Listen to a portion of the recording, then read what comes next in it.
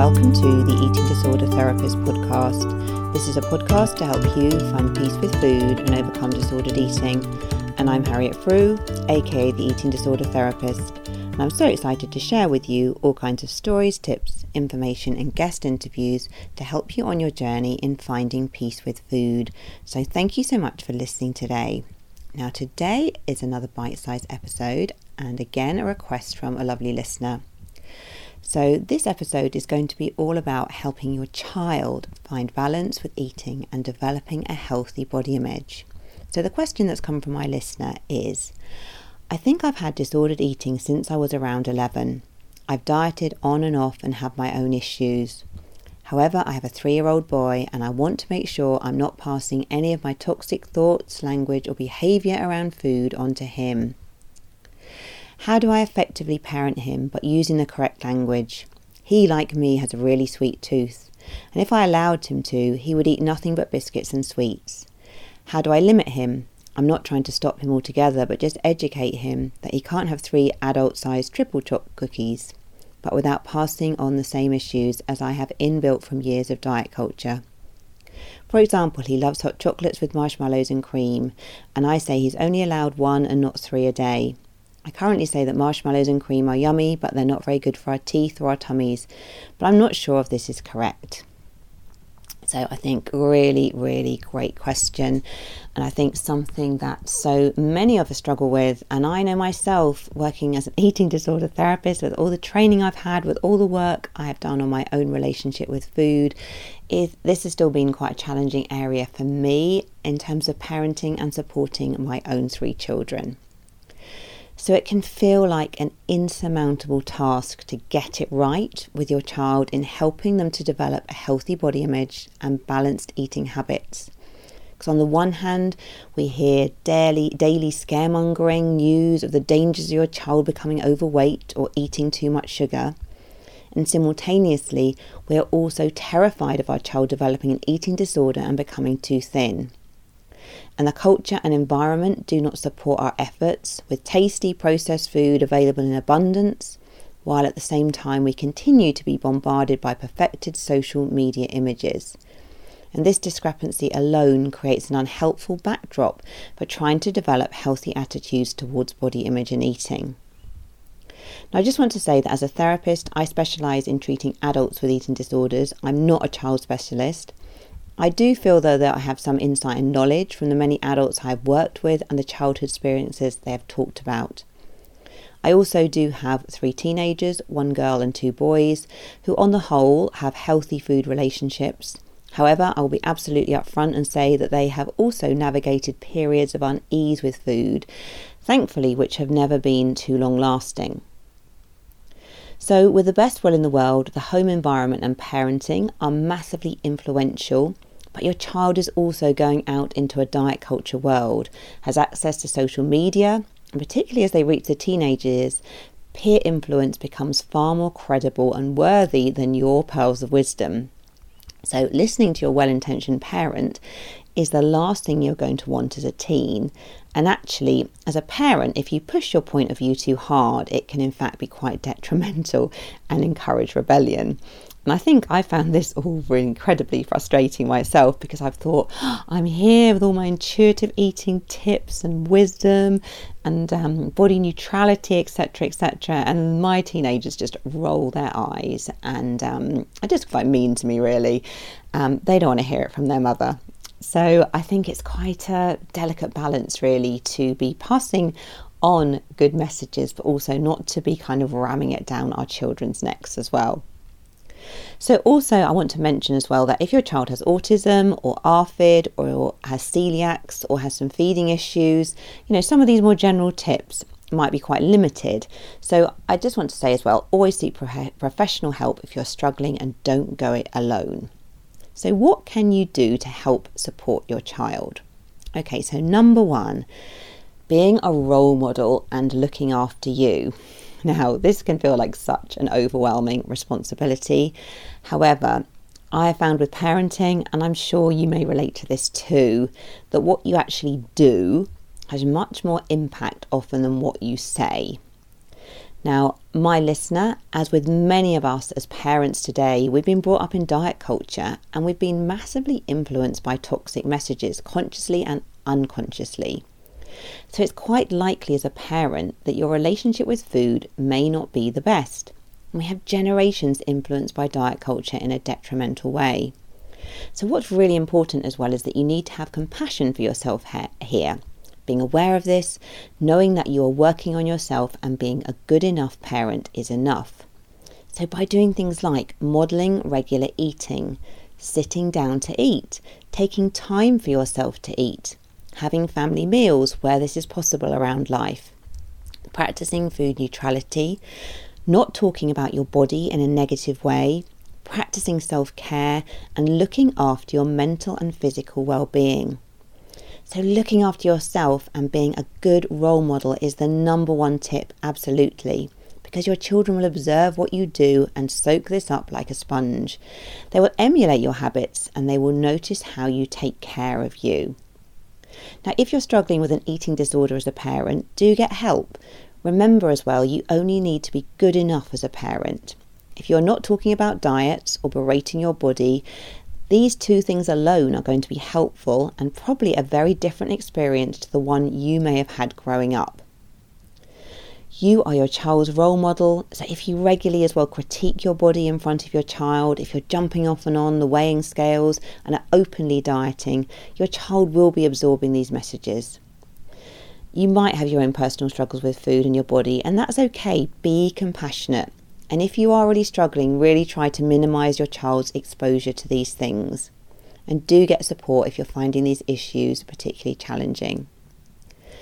So it's a tough one, isn't it? I think there's such a lot of responsibility on us as parents. But just to say, if you are taking the little steps to just really take care of you, to model looking after yourself, even those little simple things like making sure you're eating regularly, making sure you're taking time for yourself, your child is going to be observing these things and soaking them up. And when I look back on my own journey, I had bulimia for a number of years, but pre my bulimic days, I am incredibly grateful to my mum, who really supported me in my early life with having a good relationship with food, just providing home cooked meals. We always had food available. Nothing was good and bad. She sort of modelled regular eating. She modelled eating a range of foods. And she probably had her own struggles with self-esteem, but she didn't really talk about her body in a negative way. And I think all these things have been very helpful and protective for me in the larger picture of things. Number 2, focusing on self-esteem. Now, children that develop a healthy self-esteem will likely have the greatest resilience to managing pressures around food or body image. They will possess a tougher skin to handle the triggering environment, being less likely inclined to aim for perfection through body image or achievements. Now, as parents, you can help tremendously with self-esteem, building by doing things like delighting and encouraging your child in the activities they find interesting, just by showing the love, appreciation and acceptance that your child needs. You're really giving your child the greatest gifts. You can regularly acknowledge as well your child's unique qualities and character traits. You can listen to your child and pay attention to what they have said. Children can be under immense pressure to achieve academically, and it's easy for a child to begin to feel accepted for what they do rather than who they are. So it's so important you might want to still value some of those achievements and those external things, but it's so important that a child feels good enough for who they are and that you can delight and find joy and accept and give them that acceptance.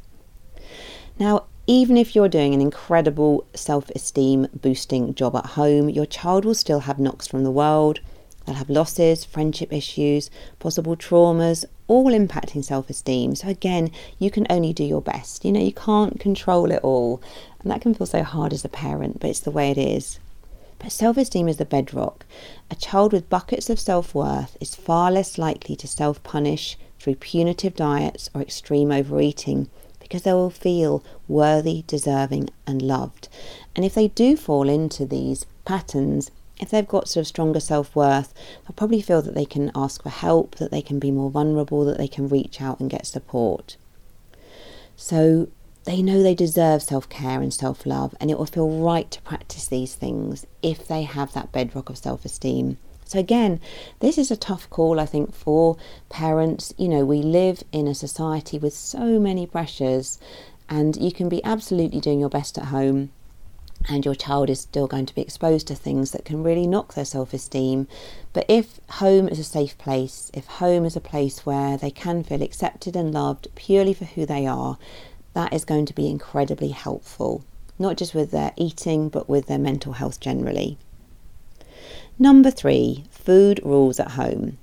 So as parents, again, you can feel immense pressure to get it right around food, and government schemes around this don't always help, with sugar being completely demonised and fears of your child becoming overweight.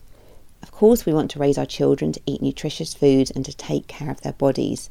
However, when food rules in the house are too strict, this can create anxiety and a stronger desire for certain foods. So children raised with especially strict rules around eating can be more at risk of secret eating, feeling ashamed or guilty for eating, and or feeling a loss of control around food when suddenly exposed to previously forbidden fare, maybe at like friends' parties or sort of social events. So creating structure and routine around eating is really helpful.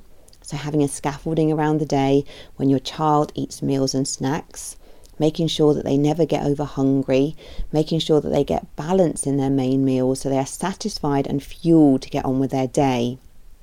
Then of course as well, allowing things like biscuits, chocolate, crisps, the fun foods in moderation. And if your child is fueled well, they are less likely to want to fill up on these foods. So again, it's like not labelling foods as good or bad and striving for that food neutrality. And it's modelling that balanced eating yourself. I think, again, this is really important. So I found as well in raising my own children that all the external messages, the things like Healthy Week in schools, all the diet culture messages, will result in your child having some food morality issues because it's so indoctrinated by the culture. So my personal stance has not even been to talk too much about this, but rather practice modelling intuitive eating practices. So eating my main meal and then maybe, allowing myself to have some chocolate afterwards, eating a portion of it, really enjoying it, delighting in it, not talking about good or bad or treat or anything. It's just like part of my overall eating structure. So back to my listener's question as well. She was asking about her little one wanting several hot chocolates with marshmallows a day. So personally, my own stance with this is I wouldn't even get into numbers of what's allowed or not, as again, this could create a rule if you're saying you're only allowed so many a day. So I wouldn't even talk too much about sugar or about health. So instead, create a time of day when you're maybe going to have this hot chocolate drink. Serve it up with delight and joy, but also neutrality. No talk about health or sugar or how much we should or shouldn't eat. And then if your child sort of asks again half an hour later to have another one, just say really warmly and kindly, you can have it tomorrow. Do that with kindness and firmness. And if they're still hungry, maybe you can suggest something else for them to eat or drink and then just simply move on. Don't make it into a big issue. So I found as well with my own children that we have a chocolate box in the kitchen and they are generally very moderate in their consumption of it. But I've never made it forbidden, but I'm also a model and encourage enjoying these foods after dinner or making them pleasurable and part of life. They aren't special or seductive. There is no naughtiness or secrets around eating them. There is no moralising around health or sugar intake or anything else. And in time, they have developed a very relaxed relationship around these foods. So obviously, with a younger child, they will need some guidance and structure around their eating. Otherwise, they probably will just eat the chocolate box in one go. But I feel that this can be done through gentle guidance rather than having to enforce hard and fast rules. And I guess, again, there is no perfect way to do this. I'm telling you a bit about kind of what's worked for me. You might want to do more reading, explore this, talk to other mums as well. But I think the more we can just not make food a thing, the more it's just kind of part of life, something that's enjoyable, something that's just part of just everything that we are including and enjoying in life, it just makes it less of an issue. If we go down the rabbit hole of talking about too much sugar or what's healthy or what's not healthy, etc., etc., it can start to laden on guilt, even if that's not our intention. Okay, number 4, validating emotions. So as you can, validate your child's emotions daily. Now this sounds so simple and straightforward, but we often forget to do this. And possibly you might find this hard to do for yourself, so it can understandably feel unnatural to do this with your child. But it's really possible to learn this skill though. So validating emotions involves helping your child to express and name how they are feeling, and then showing acceptance and acknowledgement of this. So you don't have to fix the situation or provide a solution. Rather, you're just being there for your child. So if your child is sad, for example, you might just reflect back, you feel sad, and maybe give them a hug. If a child learns to express and manage their emotions, this is a golden gift for life. Your child will be at less risk of developing depression, eating for emotional reasons, or restricting food to block feelings. Now, one thing with this whole validation of emotions as well, I found that once my children have hit the teenage years, I've been absolutely ready and willing to be an emotional supporter in the background, wanting them to open up and talk about things, share their worries with me. But the reality has been that they don't always want to talk to me. In fact, I'm the last person they want to talk to. They want to talk to their peers. So they will talk to me occasionally, but it has to be on their own terms and when they want to talk. Now, this has been quite hard as well to come to terms with, because I think particularly when your children are younger, you're very used to kind of being their key person, being able to kind of really support and help them through things. And it's been harder to be able to sort of like realise sometimes I need to take a step back. But in time, I've really learned to go with the flow of this and be there when needed, but to offer breathing space when not. So I think it's that delicate balance, isn't it, of your child knowing that you're very much there as their number one supporter, but at the same time, you're not kind of constantly pestering them for how they're feeling if they just don't want to talk at that particular time.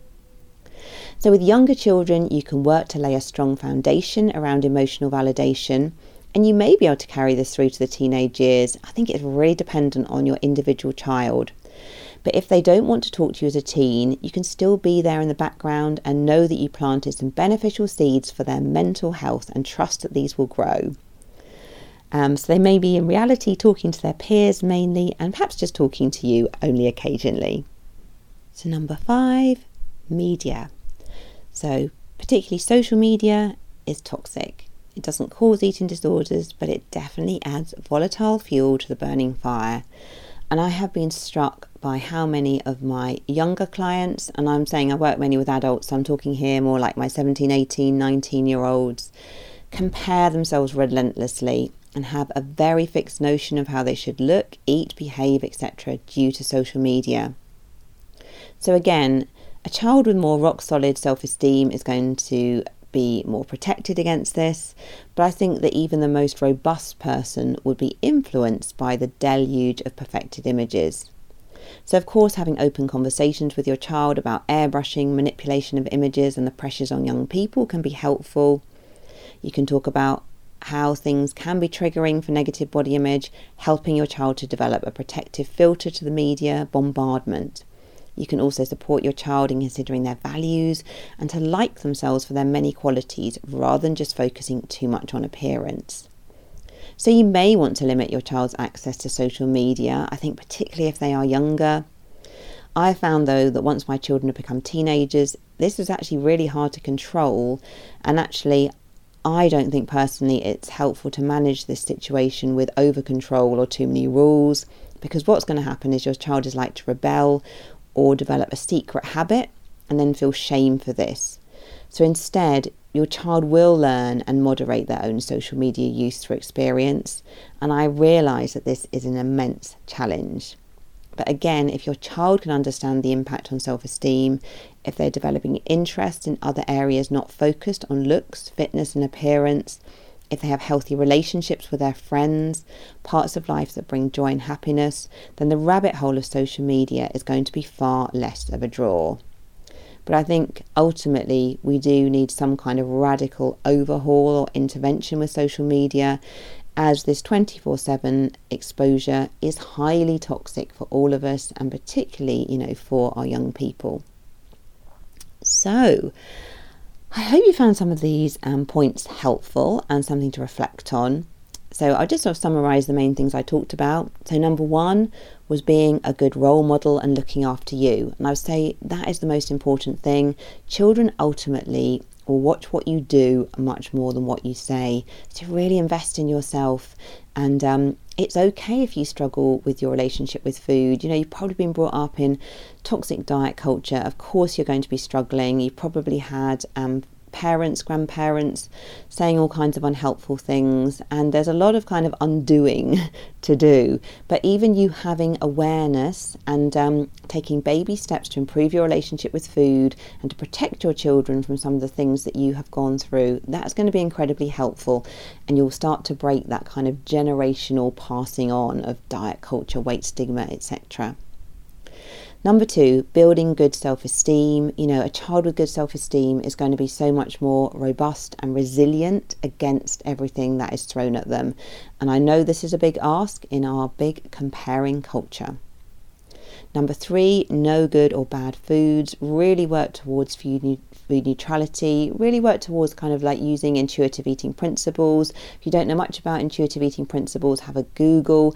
It does really provide a really great framework for developing a peaceful relationship with food. Number four, validating your child's emotions. If your child has good mental health, they are far less likely to use food or controlling their body as a means to try and feel better, because they'll have healthier coping strategies. They will have learned from a young age that they can talk about how they're feeling, that they can talk to their friends, that they can use strategies that are helpful to them to soothe their emotions and look after themselves. So again, that's a really, really helpful thing to be able to support your child to do. And the last thing, number five, social media. Social media, as I've just been saying, it is toxic. It is such a huge thing to try and deal with. Your child will be influenced by it. It's with the best will in the world, and unless things radically change with this, your child is probably going to struggle with this on some level, but you can help them and educate them, provide open dialogue and conversation, and trust as well that they are going to start to draw their own conclusions and recognise what impacts their own mental well-being, and then they will start to make decisions, particularly as they kind of are moving out of the teenage years into adulthood, to protect themselves more. So, final words. As a parent, you cannot totally prevent issues with food or body image for your child. Life stresses will happen and events might occur that are totally beyond your control. Life is unpredictable and you can only do your best. So it is important to be kind and compassionate with yourself in supporting your child. You can't always get it right, and recognise your limitations and do seek additional help if needed. Okay, well, I hope you've enjoyed this episode. If you're not following me already, do seek me out on Instagram at @theeatingdisordertherapist_. And for further support with your relationship with food, do go to theeatingdisordertherapist.co.uk. If you enjoy this podcast, I'll be so grateful if you'd follow, rate and review, as it helps it reach so many more listeners. Thank you so much for listening today, and I look forward to sharing another podcast episode with you very soon.